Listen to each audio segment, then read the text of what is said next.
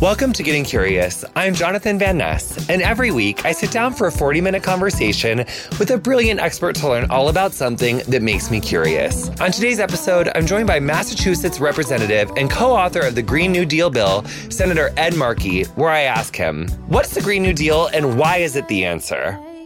Welcome to Getting Curious. This is Jonathan Van Ness. I'm so excited to welcome our guest this week, Senator Ed Markey. How are you doing, Senator? I'm doing great. We're living in a world of coronavirus. We're living in a world of a criminally negligent president who is not putting the proper safeguards in place for the American people. It's dangerous to have a leader like that. Personally, I'm in good shape, but we have to admit that the country right now is not at all.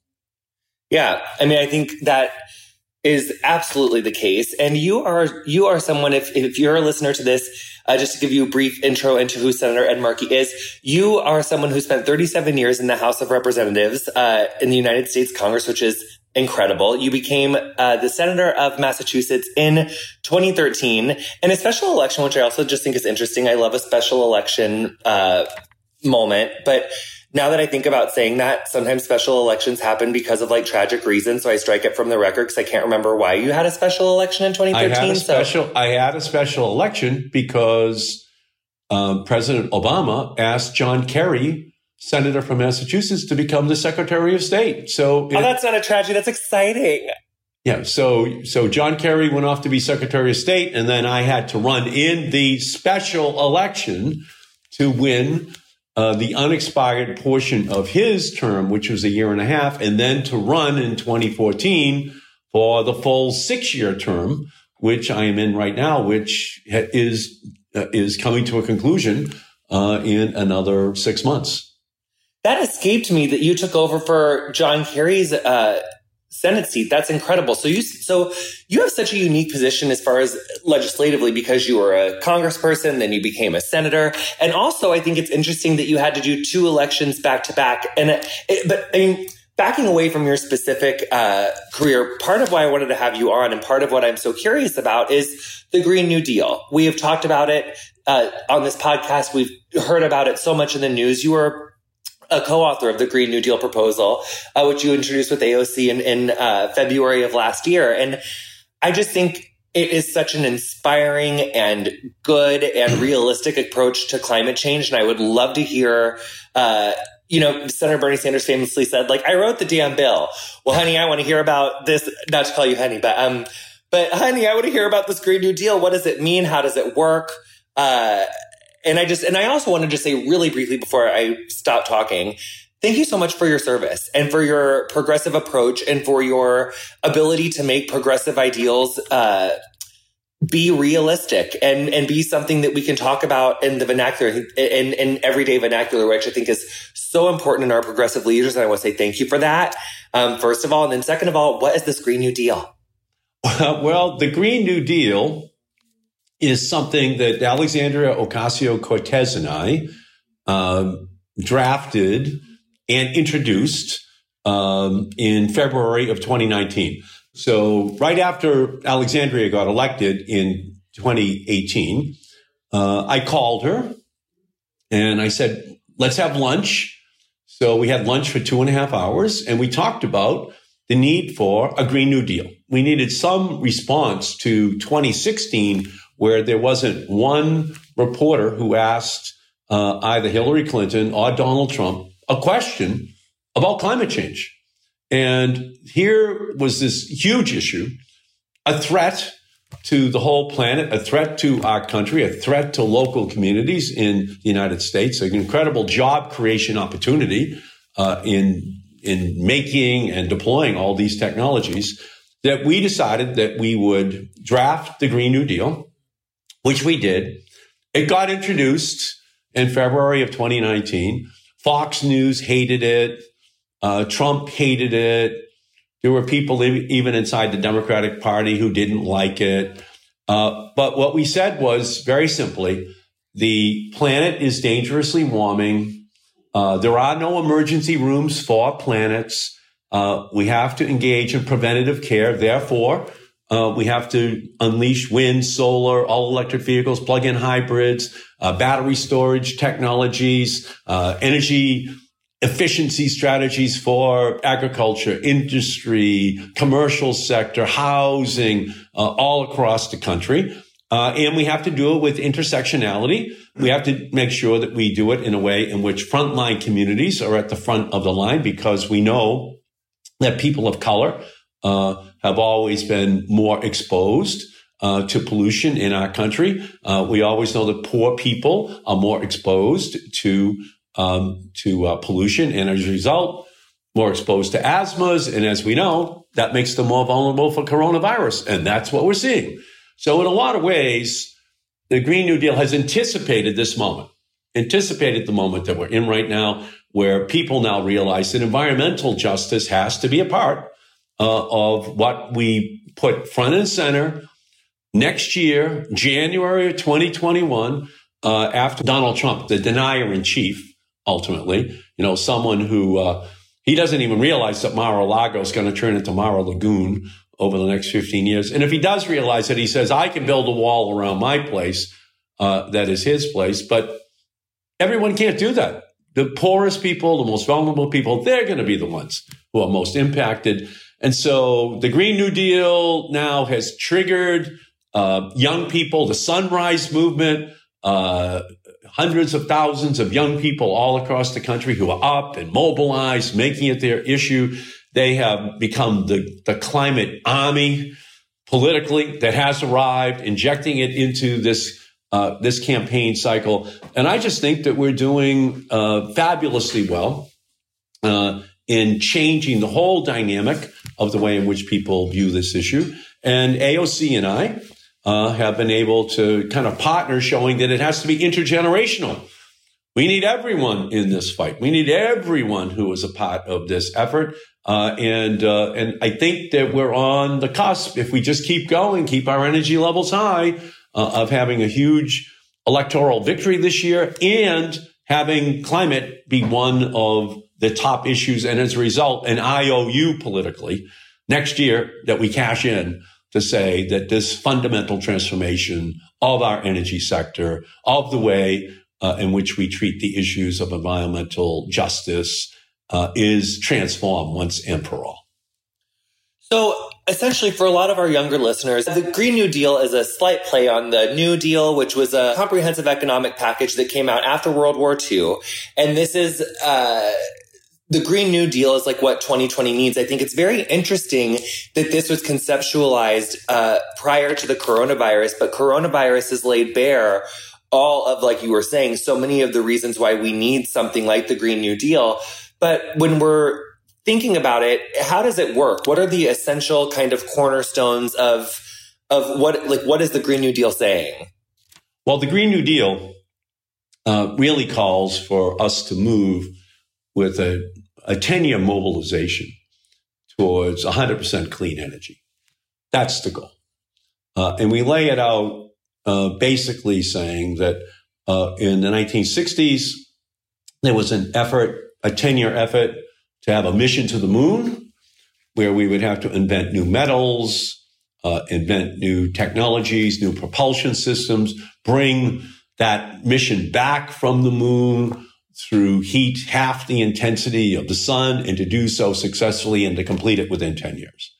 Well, the challenge now is for us to do the same thing in the clean energy sector. We know it's not a technology problem. We know it's a political problem. We know it's always been the oil, the gas, the coal industries that have been blocking this fundamental transformation, which is necessary in our country. And so we have to be the leader.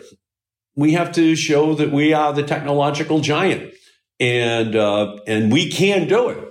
We can do it in every single sector of our economy. And here's the good news. We've gone from having only 2,000 megawatts of solar in our country in 2008, not so long ago. And if you think about, a large nuclear power plant as being 1,000 megawatts. So we had 2,000 in solar. Actually, in terms of equivalency, probably the equivalent of one nuclear power plant. That's all we had, 2,000 megawatts.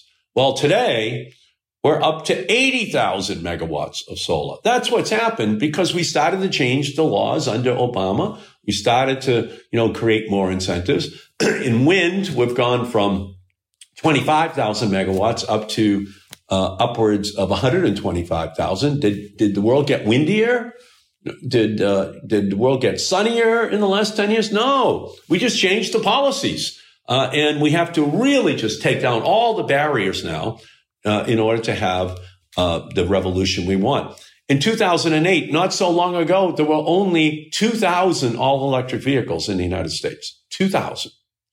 Now we're up to 1.5 million. Elon Musk's company is now worth more than Ford Motor.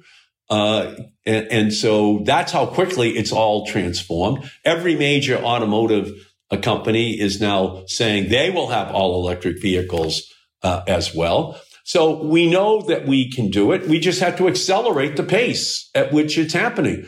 There was no reason why before 2008 all this stuff couldn't have happened. But now we've demonstrated that technologically it's possible. And now we're ready to take off. Now we're ready to just completely explode in job creation. I was just going to ask, how does the Green New Deal impact unemployment numbers? I mean, we've had unprecedented unemployment numbers. We've had unprecedented shrinking in our economy under this administration and under the what's happened in the face of coronavirus. So how could the Green New Deal contribute to reducing unemployment? And also, how could it impact the crisis that we're facing in health insurance? Or is that just like a whole other podcast? Well, back in the 1930s, which is the last time we had unemployment rates at this height, Herbert Hoover ignored the problem. Somehow or other, something magical was going to happen. And it never happened in 4 years of Herbert Hoover. Same thing is true with Donald Trump. You have to have a plan. You have to be intentional. You have to say, this is what we're going to do. So Franklin Roosevelt, he had a New Deal. Wasn't perfect, but he started to put people back to work. Programs like the Works Progress Administration, just employing people. Well, the Green New Deal basically is an answer to the problem of the high unemployment rate that we have in the United States right now. And it says in the energy sector, we're just going to rebuild the entire infrastructure.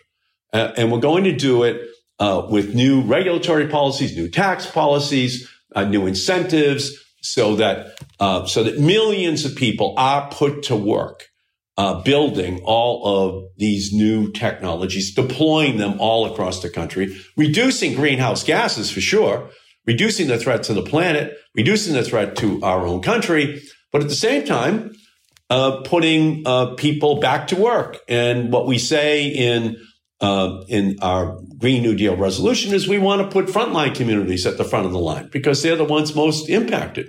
We want to make sure that people who are most impacted also get a chance to be at the front of the line to get these jobs. When you were saying earlier, we know people of color are disproportionately impacted by the environmental disparities that, it's increasing coronavirus.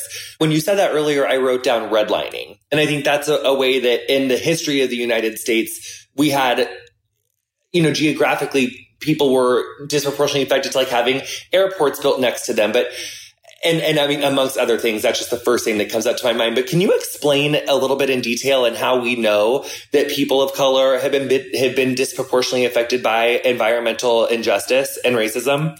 No, thank you. So when I was growing up in a blue collar city, Malden, Massachusetts,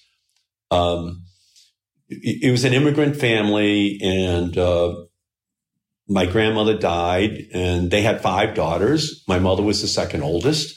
So when your grandmother dies, one of the girls has to stay home. So that was my mother. And so I still live in Malden. I still live in the same house that I grew up in. So it's 4 blocks from the Malden River. And all along the Malden River, coal companies, rubber companies, chemical companies, they just use the Malden River as a dumping ground. And my mother would say, Eddie, whatever you do, don't swim in the Malden River, because it was black. It had kind of a pre-Jimi Hendrix purple haze on top of it. But when your mother is saying, don't swim in the Malden River, you kind of know you're not growing up on the Mississippi like Tom Sawyer and Huck Finn on these great adventures. Just don't go near our river. And why is it there? Because it's an industrial city. It's not a wealthy city. We know that wealthy suburbs are not going to allow their river to have all that pollution dumped into it. They're not going to have huge factories just spouting out smoke and then using the back door to just dump stuff into the ground, into the water, into the air. It's going to happen in poorer communities. It's going to happen in working class communities. And who populates that now in our country as our population, grows? It's Black, it's brown, it's immigrant, it's poorer.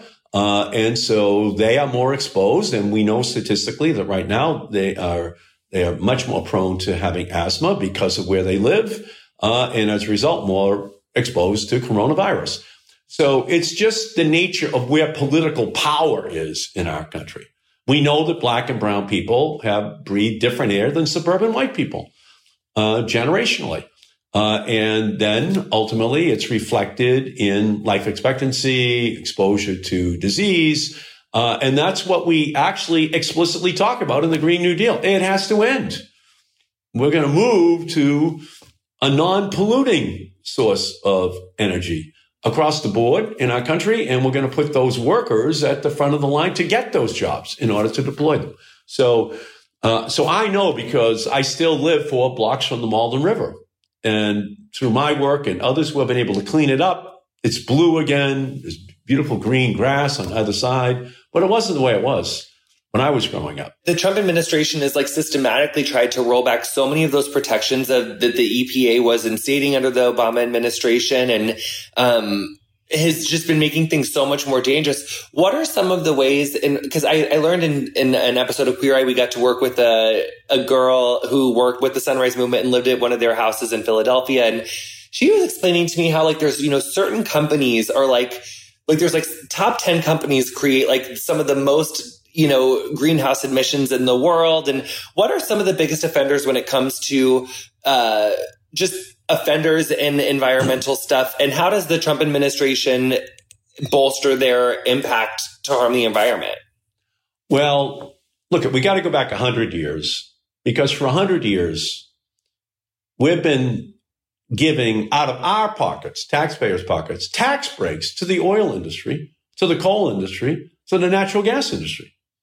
Now, when we say, let's have tax breaks for wind and solar, they go, oh, that's socialism. But for 100 years, who's had socialism? The wealthiest industries, the biggest polluting industries. And they use their political power now in the Trump administration to roll back all those regulations that have been put on the books by President Obama, by all the predecessor presidents going back to the dawn of the environmental movement in about 1970.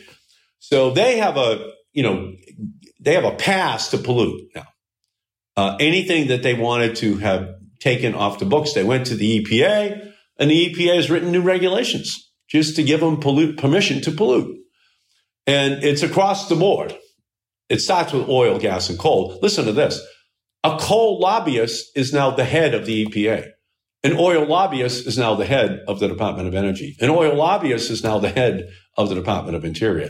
That's all you have to know. All 3 of those departments are headed by a coal lobbyist, a former coal lobbyist. Our oil lobbyists, that's right. And so that's the Trump administration in a nutshell. In 2007, I was successful in co-authoring a law. I was the lead Democrat in the House to increase fuel economy standards, which President Obama used to increase them to 54.5 miles per gallon. And that's still the largest single reduction in greenhouse gases of any law ever passed in any country at any time to reduce greenhouse gases. Well, Trump has just told his EPA and Department of Transportation, you just roll that rule back. We don't have to make the vehicles we drive more efficient. And why is that important? Well, because we put 70% of the oil we consume into vehicles. So if you don't make them more efficient, then you can't reduce greenhouse gases. But if you double the fuel economy standards, which is what that law does, you back out 3 million, 4 million barrels of oil a day that we never have to consume, and the greenhouse gases never went up in the atmosphere. So the oil industry just went to Trump and said, give us permission to pollute again. And so they've rolled him back. It's in court right now. It's why we need Joe Biden as president, so that we can make sure that these regulations that are on the books don't get rolled back, and that we put a whole new group of even stronger regulations on the books for the future. Because that's part of that administration lawsuit against California for basically saying, like, you know, California insisted that like all the car manufacturers there like adhere to certain standards, and the Trump administration said those are too aggressive. And then didn't their EPA like sue the state of California for being too aggressive on greenhouse things? And then which I also just think is interesting, because Republicans are supposed to be the party of like states' rights and like states kind of like governing themselves. And I've always noticed that that's the case unless it comes to like marijuana reform, greenhouse reform, or rights to reproductive autonomy for people's bodies, or LGBTQ stuff. I think that's interesting. We do need to take a really quick break, and then we'll be right back with more Senator Markey after this. So welcome back to Getting Curious. This is Jonathan Van Ness. So one thing that I was thinking about, you have been in Washington for, some time. You know how these things work. I find so much difficulty in breaking down the level of news and the level of information that we need to break down in order to make decisions as voters, as consumers, as family members, as people who need healthcare. I mean, it is just, there's so much to sift through. And so I have a couple things that I want to sift through really quickly. One of them is just so people understand, because sometimes I feel like I have to remind myself, when we put gas into our car, that is gasoline, which is based from fossil fuels, right? Like, isn't it like fossil fuels that like make gas? That's correct. And fossil fuels are made from like gigantic fossils from like prehistoric like trees and bones and stuff that like these certain companies use so that they can sell, and there's like Middle Eastern fuel. Then there's like also like fuels that we get from like Texas and Oklahoma and like all over the world, because there's this big industry that like finite companies have controlled for about like 150 years. And like there's a finite amount of these fossil fuels. So there's a lot of money being put behind like who controls it, how we use it, who sets the price, all that stuff. So when we're talking about 70% of fuels that get put into cars and it's fossil fuels, and that's like emissions that cause greenhouse gases, that's so hard for people to understand. But it's like, this isn't something that, the word socialism is being used as a tool to horrify people and scare people, when in reality, like you were just saying, the richest companies in the world, the richest companies in America have always had socialism. Rich people have always had socialism, which when we're peeling that back, because there's so many things to understand, I want to ask you, what is, in like 3 sentences or less, the concept of socialism? Just to explain to people, because sometimes I think people just literally don't understand. Well, we call it social security, so that seniors get the help they need, which they never did before Franklin Delano Roosevelt, to be able to live with some level of social security. Medicare, that's a form of social health care for seniors in our country. Medicaid, having public schools, that's a way of saying that everyone, not just the rich kids, get a good education, and everyone will kick in. The roads which we ride on, that's all the community coming together and saying, for the social welfare, everyone gets to kick in a little bit, but you have a huge benefit that you're able to derive from it. So the government is really, the mechanism by which we take all of the common social problems and we say no family can solve it, so we pool our resources in order to solve the problem. Now, when it comes to renewable energy resources, they call it socialism. When it's tax breaks for oil, gas, and coal companies, it's the capitalist system working at its best in order to make sure that we're able to extract all of these fossil fuels. But when we want to use God's gifts, wind and solar, all of a sudden, they want to demonize it. And that's all just paid for by the fossil fuel industry. So they keep their monopoly over how energy is generated, and they block our ability to be able to take the very same resources and say, no, there are more ways and better ways and cleaner ways and safer ways and healthier ways that we can generate electricity, and we're ready for this revolution. So it's just a game they play. When it benefits them, it's capitalism. When it benefits ordinary families, somehow or other becomes socialism. And all it is just, it's hypocrisy on stilts, when it comes to corporations. And especially, when it comes to coal, it's like there are jobs that have been in coal, but that those jobs were put there by the fossil fuel industry. And we could also have more jobs in wind and in solar if the government propped up wind and solar and invested in wind and solar in the way that the government has historically invested in and propped up oil. So there is enough to go around. But also, I think that humans we can be great. We can be really great things, really great people, but we also can be really selfish. And sometimes I think that when people talk about environment, it seems like this nascent thing that that's never going to get to me. It will. This is people are already dying. People are losing their homes. People are losing their health. And it is a very real threat that everyone is facing. So it's not just this ambivalent thing that's like, oh, the environment. No, this is really real. We're seeing it all across the board. I do kind of want to bend into one other little baby thing. You have a primary coming up on September 1st, which Massachusetts is this primary season has been such a season. And, you are currently in a primary. I think that, it's interesting because when we were talking about, interviewing on this podcast in the time before this, our team had said, we don't need to endorse anyone. We really just want to find out what, he thinks about things. But in doing the research, honey, not to call you honey twice, but I so do endorse you. And I don't have the fortune of living in Massachusetts, but I do. You have a track record, you have the experience, and you have put yourself in so many positions that were not necessarily favorable, but they were the right thing to do, especially when it comes to environment, which I think is really important. So I just want to say that, but I do want to talk about you're running a primary, in a time where, you really can't go knock on doors. You're also running against someone who comes from a classic, American political powerhouse. I feel like in my research, this is kind of a microcosm of where we are in the Democratic Party between a more centralized branch and then a more progressive branch, and figuring out who is going to be the people making the decisions.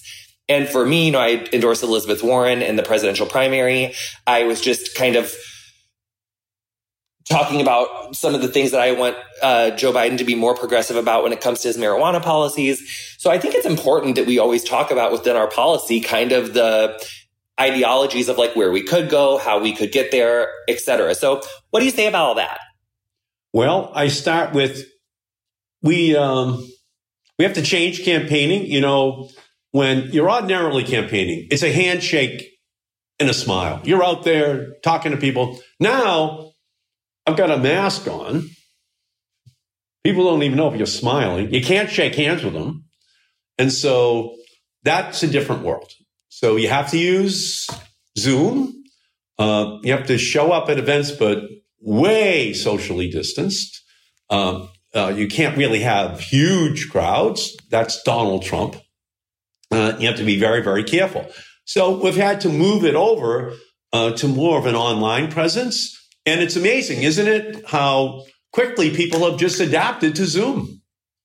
People now include it as part of their life. And on this new social media dominating campaigns platform, my race has taken off because I've been endorsed by the Sierra Club, endorsed by the League of Conservation Voters, by the NRDC, by Planned Parenthood, by NARAL, by the Human Rights Campaign. The LGBTQ community nationally has endorsed me in this race. By Alexandria Ocasio-Cortez, who is right now running an ad in Massachusetts on my behalf to endorse me as part of this incredible progressive revolution that we need in our country. So for me, it's just incredibly gratifying to see this progressive left have my back in the race, because in many ways, the Green New Deal is the answer. Medicare for all is the answer.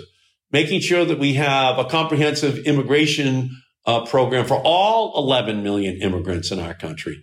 So we keep those workers here because they're essential workers. That's what we found out. They have to go to work. They can't Zoom to work. So that's part of who I have been in my career. And so all of that energy rallying to my side has created this phenomenal intergenerational campaign. And a lot of it is driven on Twitter. A lot of it is driven in Instagram. I urge people to go to our Twitter account and you can see what is happening over there. But it's exciting to me, and we have a lot of momentum. It's a dead heat to a certain extent. And you're right. It's Congressman Joe Kennedy running against me. But I have all these progressive groups who all have my back because of what I've done and what my agenda for the future is all about. And it's always about the future in campaigns. And when you partner with AOC, it's the future. That's what we're talking about. You are on several committees in the Senate that greatly push the progressive agenda forward on the Senate level. So your primary has, a lot of consequences for, our country. Do you want to talk about what do you see as some of the biggest consequences of your primary? Well, obviously the Green New Deal's on the ballot. On the ballot.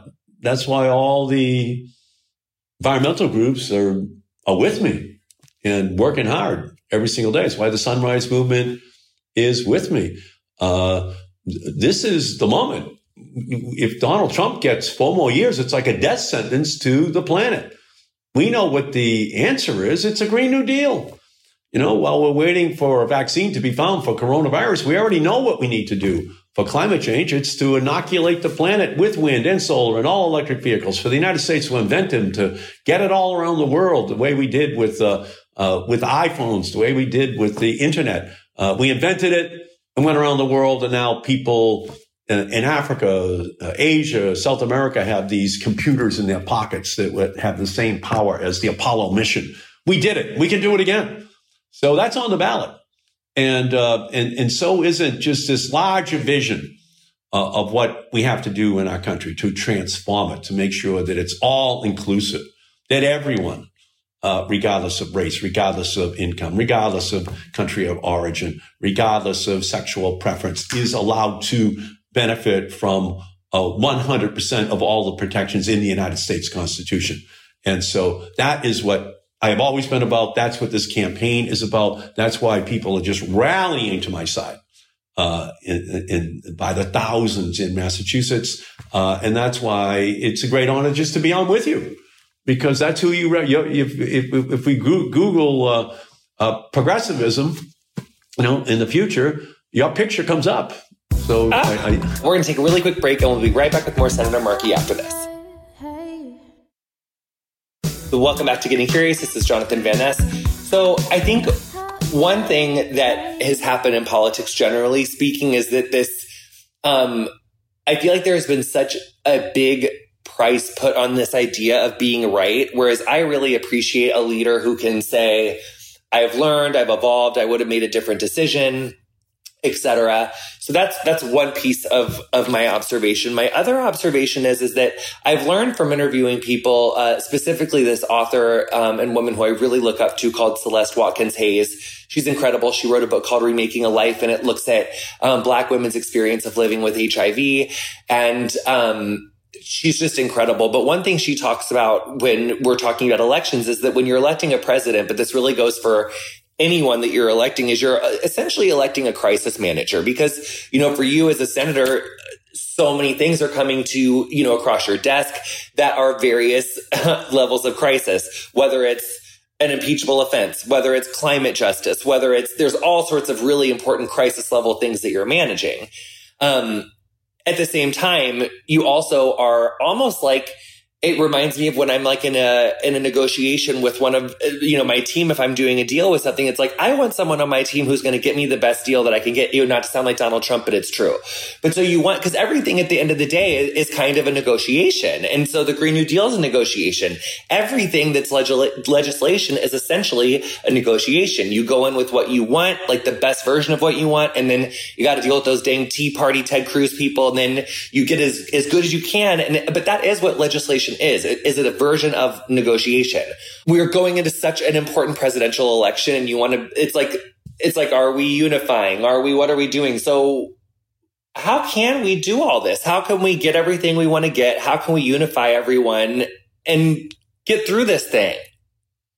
Well, I think, first of all, Donald Trump is a uniter and not a divider. He's uniting the Democratic Party in a way in which it has not been united in a long, long time.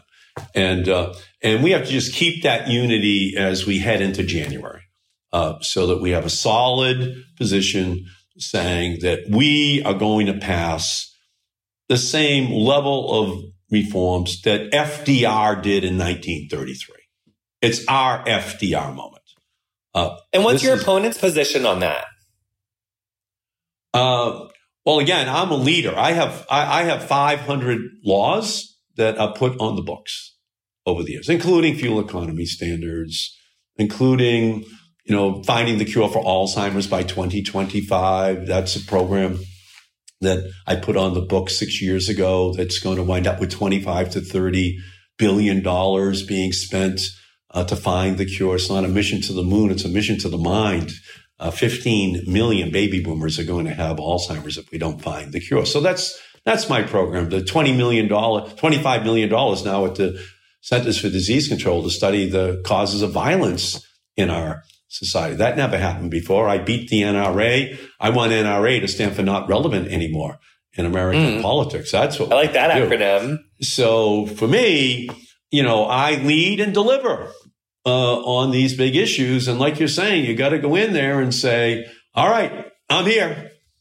We gotta do a deal here to get these big things done for the American people. And that's what I've been doing throughout the entirety of my career, including, by the way, my law, which when I was dealing with the big telecommunications companies and trying to create the broadband revolution, which my laws did, I also said we got to put the internet on the desk of every poor child in America in school.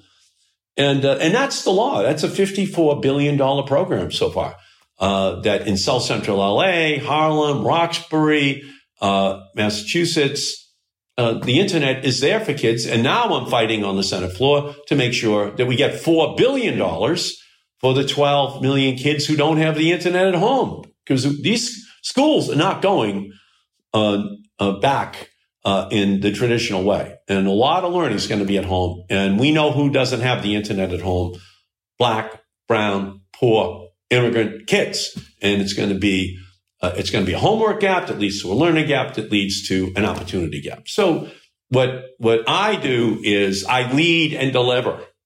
And I use my kind of blue collar background. My father drove a truck. My mother couldn't go to college because her mother died. And I grew up in that same house in Malden. And I could see them struggling with their bills. I can see families all across America struggling with their bills right now. And so I bring that perspective every day. We need to think big. We need to think big because American families need us to think big right now. So what's your hope for the future of our Democratic Party? That we come together on an agenda that matches the moment, that we realize that people are losing their health care by the millions, and we need to move to Medicare for all, that the planet is dangerously warming, and we don't have an option. We have to have a Green New Deal. We have to have a clean energy revolution. That we just have to stop this era where Donald Trump is demonizing Muslims and Mexicans and women of color and immigrants for his own personal benefit. And that we, as the Democrats, we bring the country together, and we show how everyone contributes to the well-being of our country. And that these lawsuits that they keep bringing against the environment, against the LGBTQ community, against vulnerable communities, it just ends. And that we have a country that matches the better angels of our nature. That we lift our gaze to the constellation of possibilities for every family, for every state, for our country and for the world. And that we set our path, North Star-like, towards that goal. That's gorgeous. And then also one last question. And have you ever seen the movie Erin Brockovich? Yes. Okay. So I want you to put on your best Erin Brockovich energy in this answer, okay? How can listeners succinctly kind of convince other more centrist members of our Democratic Party to get in on the left a little bit more? How can we coax folks to think bigger? And why is that so important? Perfect. Erin Brockovich came to realize that she and her family were being exposed to dangerous things affecting her family. And she said, I'm not going to sit on the sidelines. I'm not going to agonize. I'm going to organize. I'm going to take them on. Because that's not being liberal. That's not being conservative. That's just being pragmatic. And healthcare for everyone, is that liberal or conservative, or is it just pragmatic? Ensuring that we have a sustainable environment, is that liberal or conservative? If the rivers aren't black anymore with a purple haze over them, if polluters aren't able to dump into the ground and then have kids ultimately get leukemia, is that liberal or conservative? Making sure that everyone gets to benefit from all of the constitutional protections. Is that liberal or conservative, or is that just the United States Constitution? So I think we're getting a good chance right now to make this case to people all across the country. And Donald Trump is showing what happens when we have reckless, irresponsible leadership that just completely disregards the overall well-being of our country. And I think it's creating a larger sense of family, of social cohesion that we're going to need in order to fundamentally transform this country. And I think there's a lot of people out in the suburbs right now who are saying, this has to end. It's time for the fundamental change we need. I now realize it. I can see it because of coronavirus. I can see it because of George Floyd. I can see what's happening in our country. And I'm ready to be part of that change that's necessary. And that's what the Democratic Party has to do, to come together in order to put in place those fundamental changes that embody justice, environmental justice, healthcare justice, educational justice, economic justice, racial justice for everyone in our country. That's gorgeous. I mean, I know we need to wrap. Is there anything else you want to say, honey? Because you have a next term that's on the table, and we do have incumbents have been ousted, but a lot of times for a more progressive newcomer. And in your case, I just don't think that that's the case. Well, again, I lead, I deliver. Greenhouse gases, my laws. Gun safety, my laws. Find a cure for Alzheimer's, my laws. Put the internet on the desk of every poor child in America or at home, my laws. Making sure that we have an insider trading law that puts Wall Street bad guys behind bars when they hurt ordinary families. That's my law. I have 500 of them. I know how to do it. And we're going to need people who know how to do it in 2021 to get it done. And I have done it. And my opponent does not have that kind of a record. He's been in the United States Congress now for 8 years, and he's had plenty of time to demonstrate that capacity to be able to bring fundamental change to our country. I have done it. He has not. And I think that's really what's going to decide this election, because the progressive left has rallied to my side because they know I know how to get things done. And ultimately, they know that you will be a more aggressive, progressive negotiator on our behalf at the United States Senate. So with that being said, I know you got wait, no, I have one more question. I know we got to go, but is there what's the biggest vote that you're doing today? What are you doing tomorrow? What's it like to cast a Senate vote? Really quick, just tell me anything that you want to say that we didn't talk to. Literally anything for the last minute. Well, I just voted on another really unqualified person to work at the Department of Energy, to be the Deputy Energy Secretary. And on that, I was a big thumbs down because it doesn't represent at all the fundamental progressive change we need. In fact, it's just a further look in the world through a rearview mirror way of looking at energy policy in our country. And we just have to end it. We just have to clean out the Department of Energy, EPA. EPA now stands for every polluter's ally. So isn't the Department of Energy. It's just time to change. And then I just cast that vote, ran over here, and jumped on with you, Jonathan, so we could have this incredible chat. And I really have loved being with you. Well, thank you so much, Senator Ann Markey, for your time. I know you have a lot of important things to do and a lot of important people to virtually see.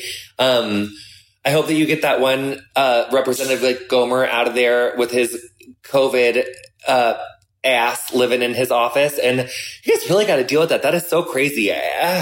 But have a good day, and thank you so much. And be careful, and we're so proud of you. You've been listening to Getting Curious with me, Jonathan Van Ness. My guest this week was Massachusetts Representative and co-author of the Green New Deal bill, Senator Ed Markey. You'll find links to his work in the episode description of whatever you're listening to the show on. Our theme music is Freak by Quinn. Thank you so much to her for letting us use it. If you enjoyed our show, introduce a friend and show them how to subscribe. Follow us on Instagram and Twitter at CuriousWithJVN. Our socials are run and curated by Emily Bosick. Getting Curious is produced by me, Erica Ghetto, Emily Bosick, Ray Ellis, Chelsea Jacobson, and Colin Anderson, with associate production by Alex Murphy.